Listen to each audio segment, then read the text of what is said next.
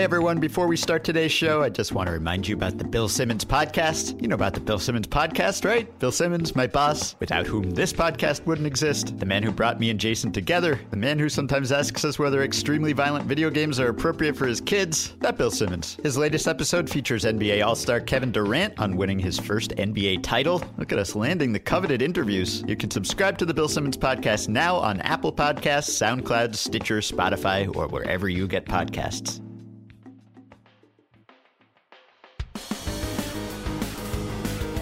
Hello and welcome to a special midweek bonus episode of Achievement Oriented, the Ringers video game podcast. My name is Ben Lindbergh. I'm a writer for TheRinger.com, and on the other line in LA, a safe distance from E3 and all the hustle and bustle, it's my timed exclusive co-host, Jason Concepcion. Hey, Jason. Hey, how are you? Good. We have been immersed in the E3 fire hose for a few days here, so we figured we'd better get a midweek pod up, just reacting to all the news. All the big press conferences and presentations have come and gone, so we just want to take a quick run through the news. We'll be back with the usual regular episode on Friday, but I figured we could just do winners, takeaways, positive impressions roundup from E3 so far, and then maybe end up with a few things that we were underwhelmed by or skeptical about. This is E3. It's all about the hype. It's all about positivity.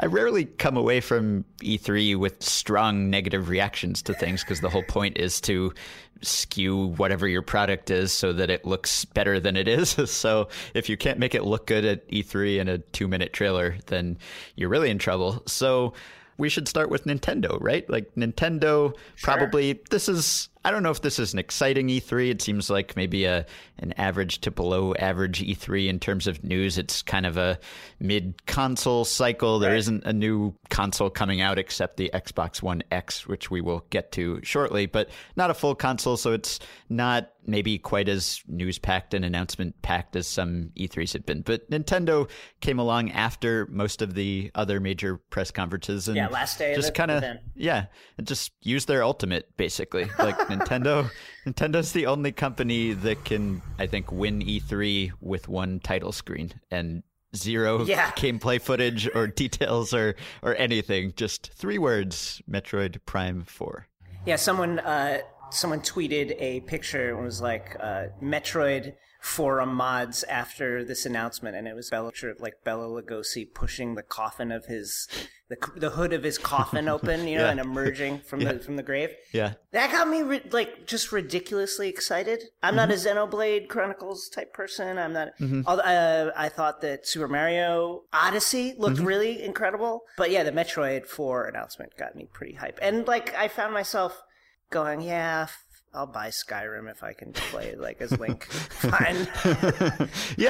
Like the I'll Nintendo play it again as Link. The Nintendo winning even extended to other companies like the Skyrim mod or Ubisoft's presentation with Mario Rabbids. It even looked good and impressed people. Nintendo could do no wrong here.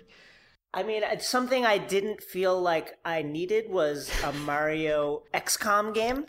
And I guess I do. I will buy that 100%. Yeah. I mean, if there is a Nintendo first-party character that you care about, it seems like there's probably a game coming for that character. There's new Pokemon game coming, new Kirby game coming if you care about Kirby, new Yoshi game coming, 2 Metroid games, not just Metroid Prime 4, but also a side-scroller remake, a remake of Metroid 2, which is coming for 3DS, Metroid Samus Returns. You've got Breath of the Wild DLC, which looks interesting. So... And yeah, as you mentioned, Xenoblade 2 is coming this holiday season. Rocket League is coming to Switch. I think every console for the rest of time should be mandated to have some version of Rocket League on it. So this was just a Pokemon there's a Pokemon RPG coming. Right. So I don't know if there's a hole here. I guess people would have liked to see Animal Crossing maybe, but this is just a lot to be excited about. Mario Odyssey looks great. We've only seen the trailer, but we've read a bunch about it. And our guest last week, Jason Schreier, got to play it for half an hour or so and posted his impressions. And it sounds weird and wild and crazy. And it has to do with hats and possessing other people and enemies and inanimate objects with hats. And they turn into Mario with Mario's hat and mustache, and it's you can have your hat on a taxi cab, as you drive it around, dinosaur. So you can know that you know which car you're driving. Yeah. And it's coming pretty soon, too, October 27th, which is exciting. And it seems like it's structured a little differently from the new Super Mario games or the Galaxy games. It's more of a Sunshine or Super Mario 64 structure with worlds, sort of smaller subsets of the game that you can go to. And there are no stars. There are moons of some sort that are apparently much more common than the stars were. So these are big areas that, according to Jason, have fast travel in a Mario game. So this is just exciting, and you can trust that because it's Nintendo, it will be good, basically. Like, you never just want to assume that a game will be great, but when Nintendo has kind of earned that, and this has been in development for 3.5 years, and it sounds like, based on Jason's impressions, that they've managed to do what they did with Breath of the Wild, which is make a really big game world that feels incredibly detailed and packed with secrets and stuff to see in exploration. So I'm not sure about the theme song, but other than that, it looks like it's on the right track. Can't wait to play it. And if we didn't have Switches, I imagine we would want them if after seeing all this stuff. Are you a Kirby person? I'm not really. Are you? You know what? I'm interested in this one. I've never been particularly a Kirby person. Maybe that's because it always seemed like Kirby was the title that Nintendo released as they were getting ready to end a console's life cycle. Like, it was always seemed like the burn it down game. Yeah. But this one looks kind of interesting. And also that, I'm glad that they're doing it now and not 4 years from now when the last game of the Switch's life cycle. Yeah. It looks kind of fun. I mean, everything that I think Nintendo really didn't have a weak spot in their lineup. They gave you almost everything that you wanted, and just, like you said, Animal Crossing would have driven me insane. Or even if they would have announced, like, the Stardew Valley port or some indies, some like indies that you would expect to come over to Switch. But other than that, I think they had a really great E3. Yeah, we don't know much of anything about Metroid Prime 4. We know we know nothing. It's not developed by Retro, which made the original Prime games, but it is led by the series producer of the Metroid Prime games. And I don't know, Metroid Prime 3 kind of tied things up and didn't really leave a lot of loose endings. It was a finished story, so it'll be interesting to see whether they do prequel, what it is. So it wasn't a sure thing that we would see a Metroid Prime 4, although people have obviously been clamoring for it forever. But this is one of those games that gets announced at E3, and then we're going to be seeing it for 2 or 3 E3s to come. Probably. Yes. It's nowhere near release, so it's exciting that it exists, and that was just kind of Nintendo dropping the mic, and I think they did a good job of that. It's their first party stuff is their strength, and they showed it off to its best advantage at also this the Switch conference. The more I've been playing it, I've been playing primarily like 2 minutes of Mario Kart a day when I have 2 minutes, and just like continuing to chip away at Zelda. Got one beast left, one divine beast left, the one on the volcano. Man, that console is great. It's like really like the ease of being able to like throw it in my backpack and take it and then plug it into the It's really like, it's awesome. It's awesome. Yeah. All right. My other takeaway, Pirates. This was a big week for Pirates and Pirates games. It really was. I'm a big fan of Pirates games in general, and it's been a while since we've had a great one that really captured the open world Pirates lifestyle. So we've got Rare's Sea of Thieves, which we've been seeing bits and pieces of for a while now. I'm so ready for Sea of Thieves. Me I too. want to play it today. I want to be like the guy holding up the map to you as you pilot the ship across the open seas in search of treasure. Yeah, so this is an online multiplayer game. It's It's cooperative. You will have a pirate band. You will control a ship. You will attack other people. You'll explore different roles on the ship. I like what I'm hearing, Ben. Yeah, there's chaos. It sounds like it's fun. You've got different people doing different things, and it's all kind of crazy. And it seems like the sort of thing that probably would be more fun if you have experienced people or people you know and can collaborate with, as opposed to random people. But there might be potential for crazy hilarity if it's just random people too. And the water is beautiful. The water is beautiful. A game with good water. You got to get the water right if you're going to do it. Yeah. Pirate game. And it looks like they definitely have. And then the other big pirate game, Skull and Bones, which Ubisoft announced, which is, it's basically Assassin's Creed 4 Black Flag without any of the Assassin's Creed stuff. Right. It's just the sailing, the naval combat, which I have to say is like a great idea. Yeah. It's really a great idea.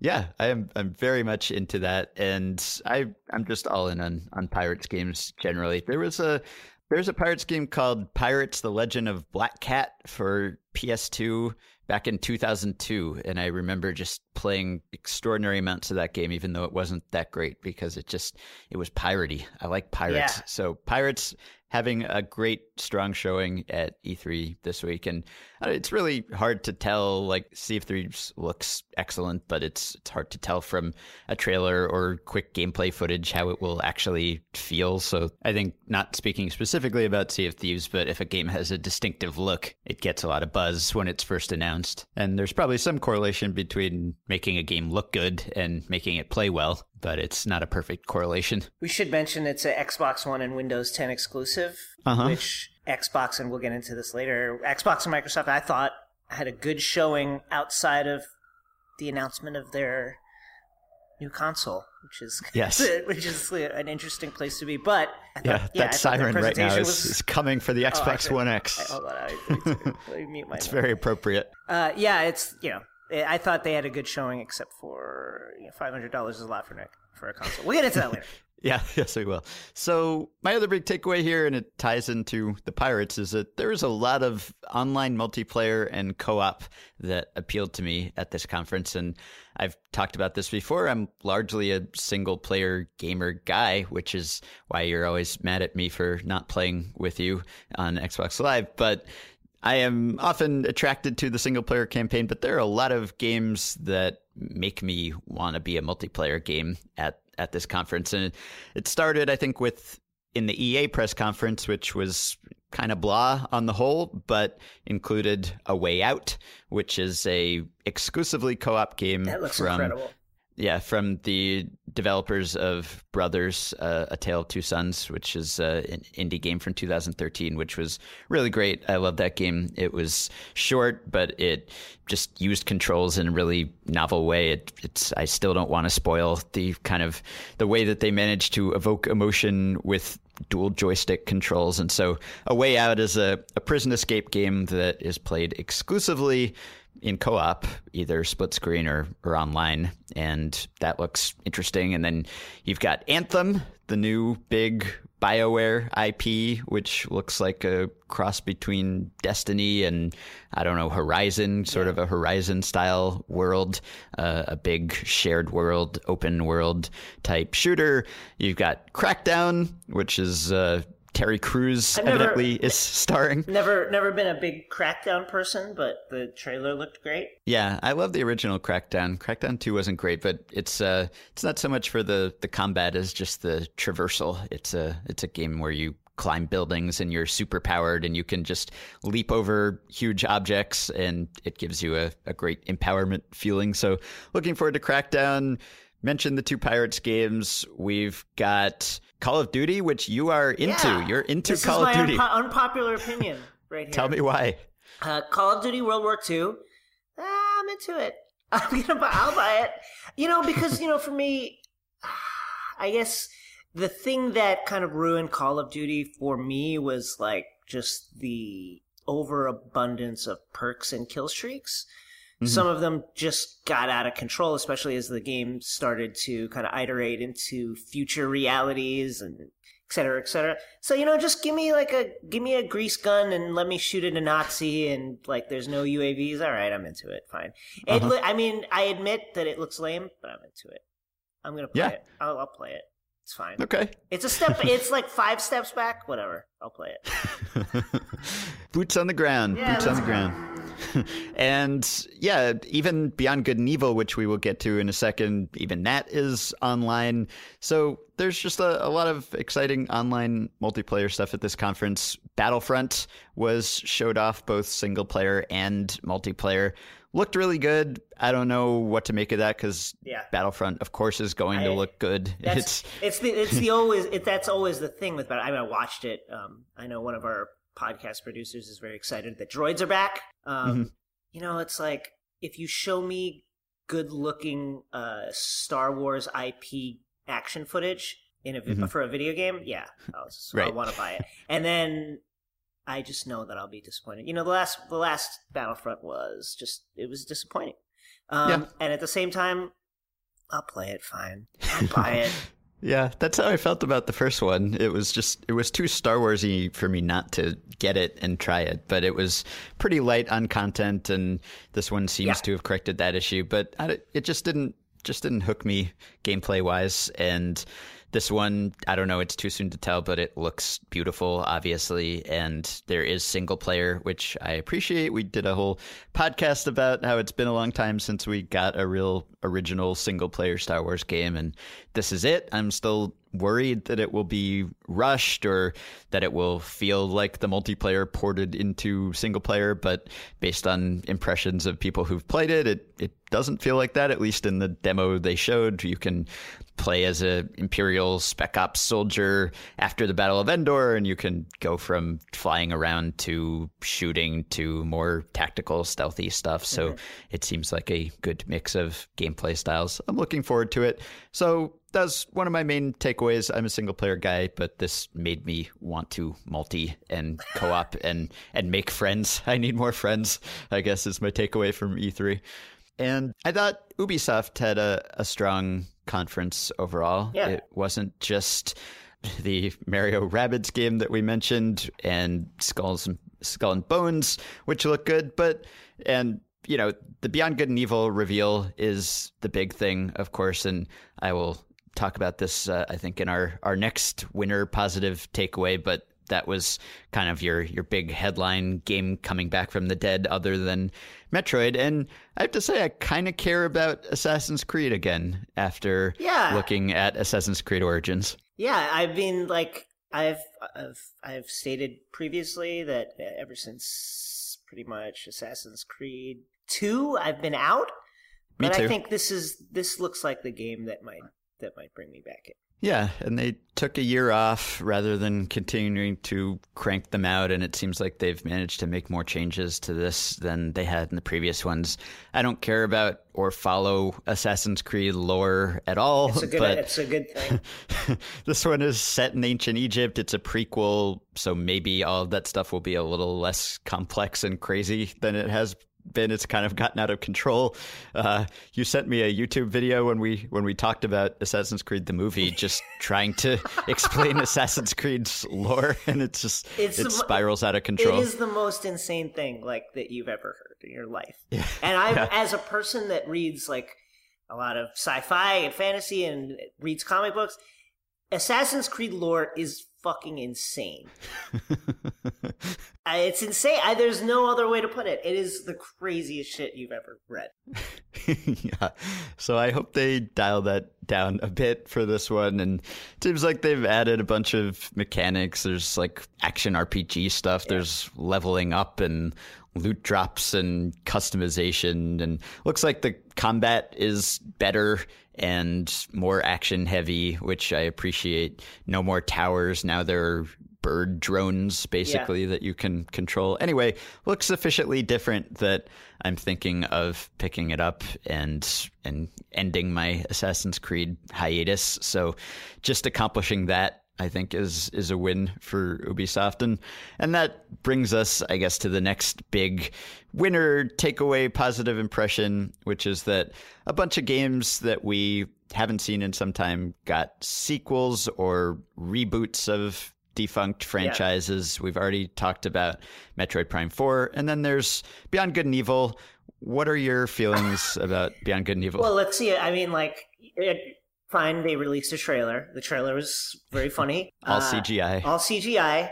I do not believe that this game is coming out until I hear a date or see some gameplay footage, because it's been, 11 years? Yeah, a really long time. So the first one was beloved. I thought it was good, if overhyped. Our colleague and former guest Victor Lukerson had an extremely hot take about Beyond Good and Evil on Ringer Slack. He said the first Beyond Good and Evil was a 7 out of 10 Zelda clone. I've never understood the obsession. He's going in on Beyond Good and Evil. I don't totally disagree. I liked Beyond Good and Evil, but it's not a game that I've really been pining for a sequel for ever since. It's nice. It looks like they really changed it up, which is good. It's not just more of the same, which is appropriate since it's been a really long time. So I know a lot of people are thrilled about this, and I'm happy for them. Not a huge Beyond Good and Evil head myself. Yeah. Well, let's see if it actually comes out. I wish them good luck. Right. Right. And then you've got some games.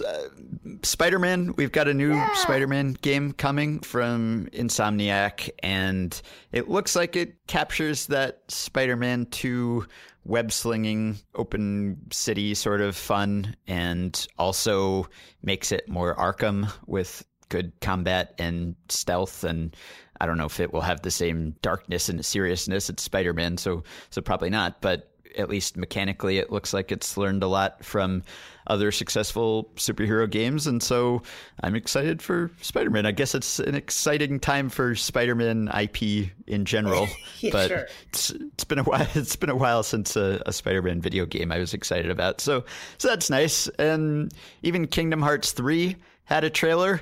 It was nice to see that. I guess it's had trailers in the past, but based on what you can tell from a trailer, which is not much, It looked fun and like Kingdom Hearts, and there's still no release date or anything, so I don't know how much closer we actually are, but always nice to be reminded that it still exists. And in the wake of Final Fantasy 15 and Last Guardian and all these games that we weren't sure we would ever see coming out, I want to believe that we will see Kingdom Hearts 3 sometime. And also a new God of War game, which I'll talk about in a minute in my skepticism portion about one aspect of God of War, but it's been a while. God of War 3 was 2010, it's crazy. I think was the last, the real flagship God of War game. And so we have another God of War game coming. I'm moderately happy about that, I guess. I haven't really been pining for God of War, but it's kind of like Gears of War. Like when there's a new one, I'm happy that there's a new one.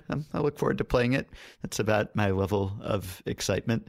And you wanted to talk about indie games, right? You were impressed by some indie games. Yeah, Cuphead, which has kind of been long gestating, and it's this kind of platformer that uses the art style of, I would say, early Disney, like those kind of shorts, Tugboat, Steamboat Willie, that kind of stuff. Looks really fun. Hopefully is coming out. But they had a trailer. It has a date, right? September 29th, It has a date, yeah. So we're hoping that comes out soon. They've been at the last two E3s with gameplay footage. Then the last night, let's separate. The last night, no one really knows what it is. It kind of, to me, it looks like a kind of a mashup of Hyper Light Drifter and Blade Runner, if you can imagine what that aesthetic is. And then it later turned out that developer Tim Soray is a fervent Gamergate guy, and he's now backing away from his various tweets and forum posts of 3 years ago. 3 years ago, guys, that was a lifetime ago. We're all a lot different. We're very different than we were then. Who knows what you were tweeting in 2014? Who knows? And also, I've got this game the last night. Please buy it. That game looks incredible, but it all depends on how you feel about Gamergate, and if that's going to stop you from buying a game. Who knows? Player Unknown Battlegrounds. Is that technically an indie? I'm going to call it yes. I'm going to say yes. Sure. But coming to Xbox. So for us, we can finally get in on this. So that is a game that I was also really excited about. So yeah, me too. People have been asking us to do a Battlegrounds episode, and we want to, but our computers are I think too weak to get the full Battlegrounds experience. So we need the console port, which I don't know if it will be as good, but we're looking forward to being able to play that. Yeah, and Tacoma is coming very soon, also August 2nd, from the makers of Gone Home, exploring a space station. So looking forward to that game too. So yeah, it was pretty good. I don't know if the volume of indie games was there, but the quality was there. There's some games we're really looking forward to. And I don't know, I'm just I'm scanning through my list of things that I noticed or was interested in. It seems like in addition to the standard DLC, we're getting Horizon Zero Dawn DLC, which is exciting, and Breath of the Wild DLC. It seems like the trend now is toward this kind of quasi DLC that is actually a standalone game. So, of course, Uncharted is getting a semi-sequel, sort of. That is not DLC. It's a standalone product, but maybe is not quite as long or big or huge as a full-fledged Uncharted game. Remains to be seen. But now there's a Dishonored version of that. So Dishonored Death of the Outsiders coming in September and stars Billy Lurk, one of the characters from Dishonored 2, which we were both lukewarm on, contrary to the general reaction. I'll put that on the list, but I'm not sure when I'll get to it. Yeah, right. It's interesting because, Bethesda is really kind of like the top studio for these games that are always praised for their design. Mm-hmm. You know, the mechanics and gameplay design and level design. And Dishonored is definitely one of those. Especially you hear developers say, "Oh man, the level design in that game." Right. Yeah. I don't know. Yeah, and they made some other big announcements. I mean, new Wolfenstein coming. Hey, which I'm just not a Wolfenstein guy. I don't know. I understand. We all have our weird gaming blind spots. It's not that I don't like Wolfenstein. It's more just that I haven't experienced Wolfenstein for whatever reason. So at every E3, there are these huge announcements that a lot of people are excited about that just don't really register for you. Like there's a big new Monster Hunter game coming out, which a lot of people are thrilled about. I'm just not a Monster Hunter person. And so that just kind of goes over my head, which is not to downplay the import of it, but just the personal import is not quite the same. But Wolfenstein, you like Wolfenstein? Well, the first one is okay. It was surprisingly good. With like story-wise, it was surprisingly deep. Mm-hmm. Gameplay is what you'd expect. But yeah, this trailer for the new Wolfenstein kind of plays, you almost feel like Fast and Loose with some like extremely explosive imagery. Obviously, you're fighting Nazis. There's like one section of the trailer where you're walking through what looks like New Orleans, and there's just Klan guys hanging out, like just shooting the shit in the full white robes. I am interested in what this game is. Yeah, if I can shoot Nazis in the streets, okay. Mm-hmm. And also, it just seems like, there's a lot of over the tops. There's the end portion of the game is like people sneaking around in the post-apocalyptic dystopian Nazi world, and one of the guys is tripping on acid. Yeah. So all right, fine, I'll buy your game. I'll try it. That looks weird enough to be interesting to me. Yeah. And the the gameplay trailer was one of the better gameplay trailers that they showed. Mm-hmm. There is an art to the reveal and the gameplay trailer and the first hands-on. There's some where you can just tell that a lot of expertise went into making it look excellent in a 2 to 5 minute form, and others where sometimes the presentation goes on a little too long and it's hard to tell what's going on. So that can have a lot to do with the initial response to a game when we hardly actually know anything about it or have played it ourselves. And yeah, in the genre of games that PC gamers have been enjoying for a while that I've been coveting because I've become more of a console game, I'm also looking forward to Undertale coming to PS4. Haven't played that. Looking forward to belatedly getting to it. Looking forward to the sequel to Ori also, Ori and the Will of the Wisps. That looks beautiful. Yeah, I liked Ori a lot. It was hard. The save system was unforgiving, and there was a special edition of it that kind of made it a little more accessible. But yeah, looking forward to that too. Did you have any thoughts about Anthem other than just... Yeah, well, it looks the graphical fidelity is beautiful and the art design is amazing. Mm-hmm. I'm always a little lukewarm on third-person action games. Yeah. It's just, I think, when I'm playing a game where my character's carrying a big gun, I just prefer that first-person style. Mm-hmm. It just looks weird. Something about the look of, a character. I was watching some of the gameplay footage, and it's like the way a character kind of strafes back and forth in this weird kind of like something about the way the character stays centered in the camera frame and then just kind of like lifts the legs up and down and the world spins around them. It looks weird to me and mm-hmm. not immersive in a some kind of strange way. I don't know if that means like if they added camera shake or whatever. Mm-hmm. It just feels not as immersive as first person to me. That said, I mean, it looks incredible otherwise. That's just a personal preference of mine. Yeah. Yeah, I don't know if BioWare's demonstrated that they can make a game whose action can carry it.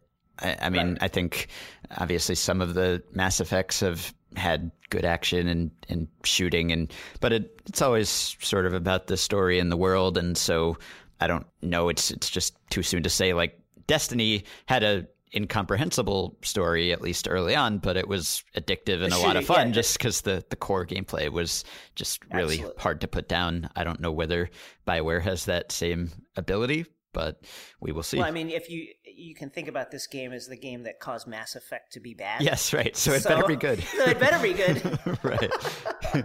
Yeah. And so let's move on to some things that I guess we were underwhelmed by, that we have doubts about, questions about, and I suppose we have to start with the Xbox One X. Sure, yeah. I mean, $500, start there. That's a lot of money. It is. That for a piece of hardware that I'm not quite sure what question it answers. Mm-hmm. Unless you're like a real enthusiast, almost with a lot of money to burn, and a 4K TV already in your house, or you're looking to buy a 4K TV, I'm not really sure why you'd get this console right now. I don't know a lot of those people. I don't know about you. Yeah, it's like Mallory Rubin, our editor and friend, has a 4K TV. Does she? Wow, I did not notice about gamer, her. Yeah. Her husband is a big gamer, though. A big gamer, so kudos to them. They might get an Xbox One X, maybe. But like, it's just I'm not in the market for a $500 console that I would only enjoy to its fullest extent if I paid $2,000 for a new TV. It's just I don't get it. Yeah.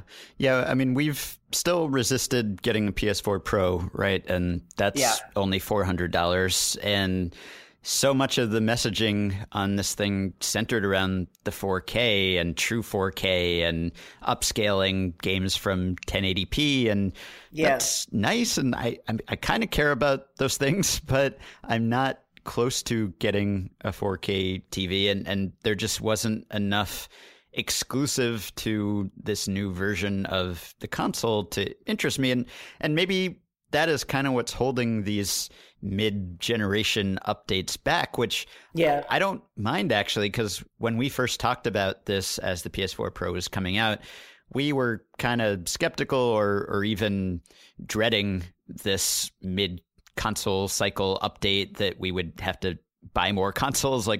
It's kind of nice to know that you have the state-of-the-art console for 6 years or whatever it is. And we talked about how when you're a PC gamer, you're constantly worried about falling behind on specs and getting new graphics cards. And we didn't want that to enter the console gaming world necessarily. But the downside of making everything compatible with these new ones, and that is still the case. You can play every Xbox One game on the X, and you can play every X game on Xbox One. It just goes both ways, and maybe it will look better on Xbox One X, but that in itself is just not enough of a reason for me to upgrade. And I guess I should be happy because I don't necessarily want them to make a new system that I have to buy, but the fact that they are not making it a must-buy just makes me question if there's enough to separate it here from the Xbox One S, which sounds the same and is half the price and is basically the same size and does almost all of the same things. So right,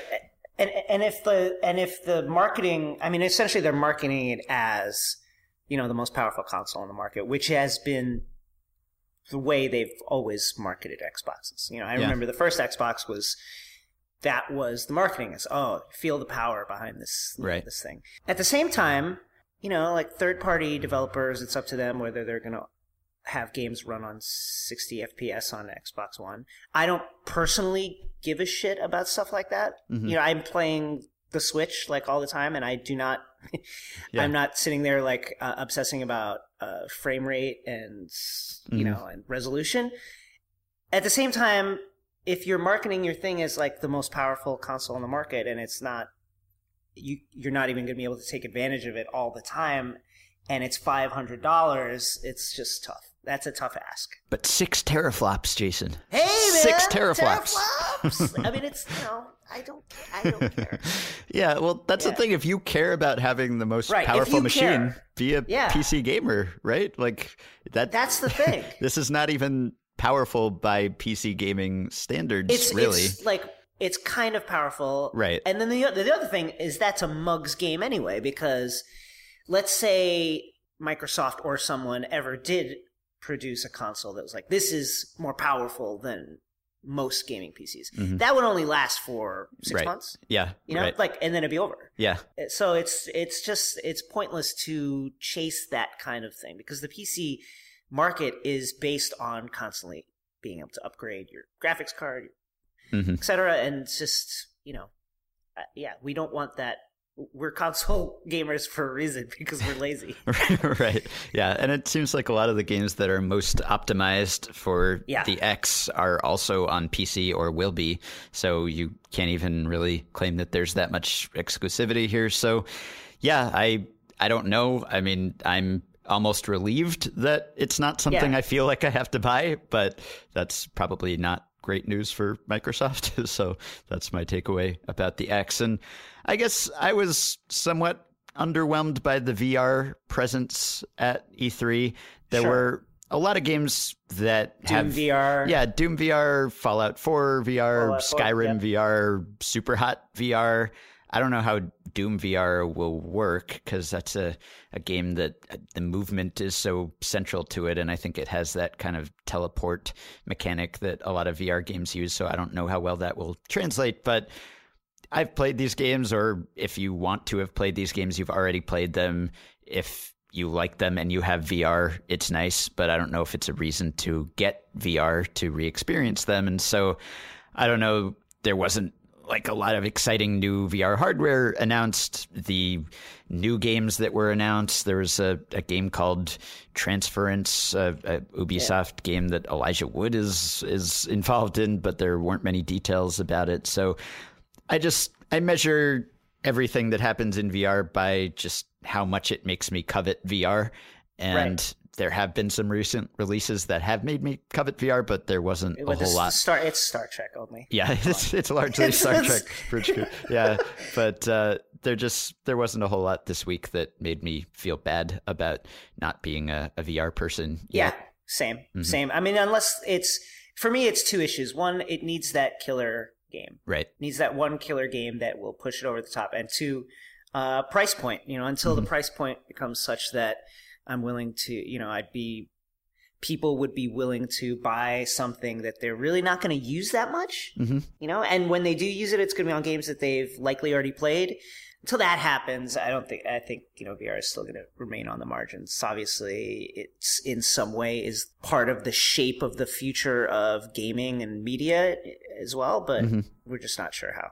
Yeah, there's no killer app, essentially. Yeah, maybe Ace Combat 7. somewhat excited for Ace Combat 7 in VR. Or there's a game called Moss that looks like Redwall in VR that looks kind of fun. But yeah, not a whole lot there. And then God of War, I was somewhat skeptical, not about the game. I'm sure it'll be fun and look great, but the new sensitive, vulnerable Kratos that we are getting. We're gonna flesh out his character now. Apparently, which is not personally something I care about or want. He's always had father issues. Yeah, so now he is a father. He has a son in this game. He's older. He has a beard. Evidently, he has a softer side, although he's still ripping people's arms off. So, I'll reserve judgment if they manage to somehow make God of War a great story and character game too. That would be nice, but not something I've ever really wanted or cared about with God of War. It's just about extreme carnage and cool graphics and fun set pieces for me. So adding depth to Kratos' character is not something I really cared about, but if they can pull it off and make it a worthwhile addition, great. I'll enjoy that. I'll probably play it anyway. Yep. You mentioned sports games and extended rollouts for sports games. Yeah, EA had their E3 kind of center like a couple blocks from the Ringers offices. Mm-hmm. They rolled out the new FIFA. They rolled out Madden. I just, it's underwhelming to sit there and watch that. I watched the stream. I can't imagine what it's like to be there. Mm-hmm. It's like, it's Madden. It's FIFA. Great. Yeah. I don't understand the thinking behind having that be a huge part of a of like a double-digit minutes rollout. Mm-hmm. Everybody knows what it is, and unless you're coming with a like revolutionary new mechanic or part of the gameplay, it just feels extremely underwhelming. Mm-hmm. You're talking about a series of games that, for the most part, people buy because they know exactly what it is. Mm-hmm. And, you're just hoping for an updated roster. So it's not my favorite part of E3. Madden has a story mode now. Does that do it for you? No. Yeah, sure. I mean, I'm sure that it's similar to the thing that's been going on at FIFA and 2K with the My Player modes, where you kind of build your character and kind of, work him up through the ranks from a rookie to an established veteran to you hope winning a title.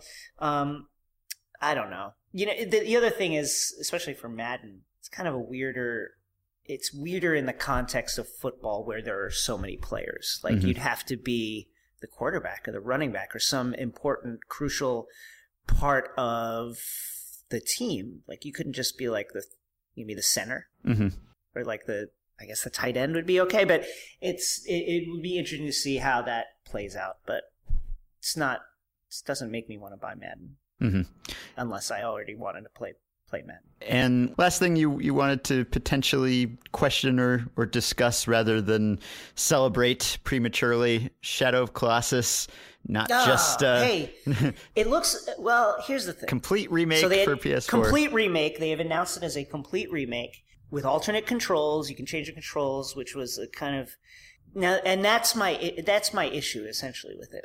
It looks amazing. What they showed looks incredible. Mm-hmm. That said, the thing that made the original magic, and the thing that I think makes Ueda a genius in terms of game design, is the badness and the clunkiness. And we've talked about this before. For me, those are crucial parts of the experience. Like the clunkiness of climbing the Colossi and then just kind of like button mashing for 15 minutes to bring it down is an important part of the experience of playing the game, as were the graphics. Now, with the increased graphical resolution and bringing everything into 2000, the state of 2017 video game presentation, do you also balance that improvement with a tweak to the controls? I'm just skeptical that the experience will be as powerful as the original one, because there is the way the graphics and the sound and the kind of clunky controls worked together is what made that game incredible. It wasn't necessarily just that. It wasn't just the visuals. It wasn't just the graphics. So I'm skeptical. Yeah. But I will buy it. That's how we've ended our discussions of a lot of games I'll get it. in this episode.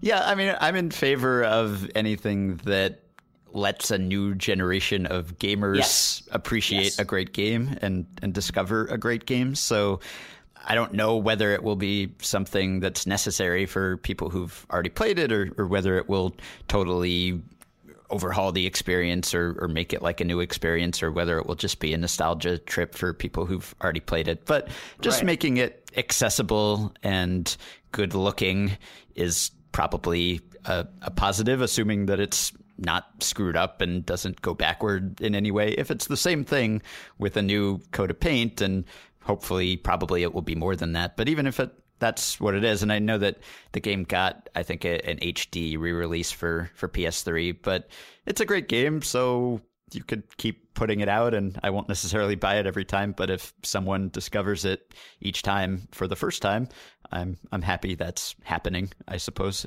extremely lukewarm take on that, but that's generally how I feel about most remakes and remasters. So I think that was all the major stuff I wanted to hit. Is there anything we've left out that you wanted to mention? That's really it. Yeah, I enjoyed E3 this year, and I think for the most part the presenters they kept it moving. Yeah, which I appreciated also. Well, the whole conference is so oriented toward streaming audiences now that it's just like every presentation is just a string of trailers and videos. Basically, there aren't a whole lot of just big groups of people standing up there talking about how great the development team is and all that kind of thing that used to take up time. It's pretty quick and efficient now, and you hardly have to be there, at least for the press conference portion of the conference, to see everything. So so I'm glad we could do this. This is a little out of character for us. We don't do a whole lot of looking forward on this podcast to games that we're anticipating, because my general attitude is it will come out when it comes out, and we'll see how good it is, and then we'll talk about it.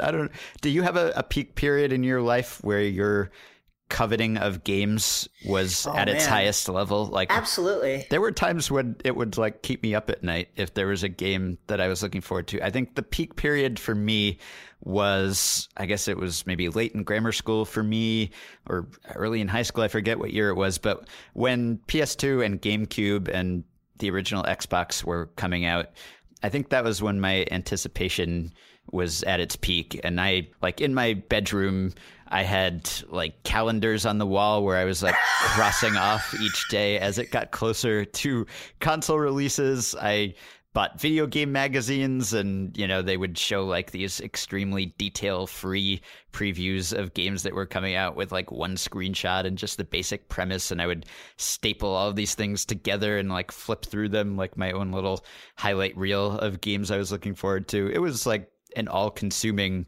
thing. And also, when I was a kid and relied on gifts for my game acquisition, my birthday is Christmas, so Christmas and my birthday same day, so there was like only one day a year when I could get stuff. So that was like just the biggest day of the year for me. It was like, if I don't get these games now, I'm never going to get them. And so I would make lists. I would try to intelligence gather. I would snoop. I would eavesdrop, try to figure out what I was getting. Wow. And I was very serious about my game acquisition at the time. And now I have a much more laid back attitude about the whole thing. And there are always great games coming out. So I feel like I can just wait for other great games and see how they are when they get there. But I kind of miss just that extreme greed that I had at that point in my life. My absolute peak of games thirst was around E3 2003 when they released the Halo 2, the original gameplay demo. Yeah.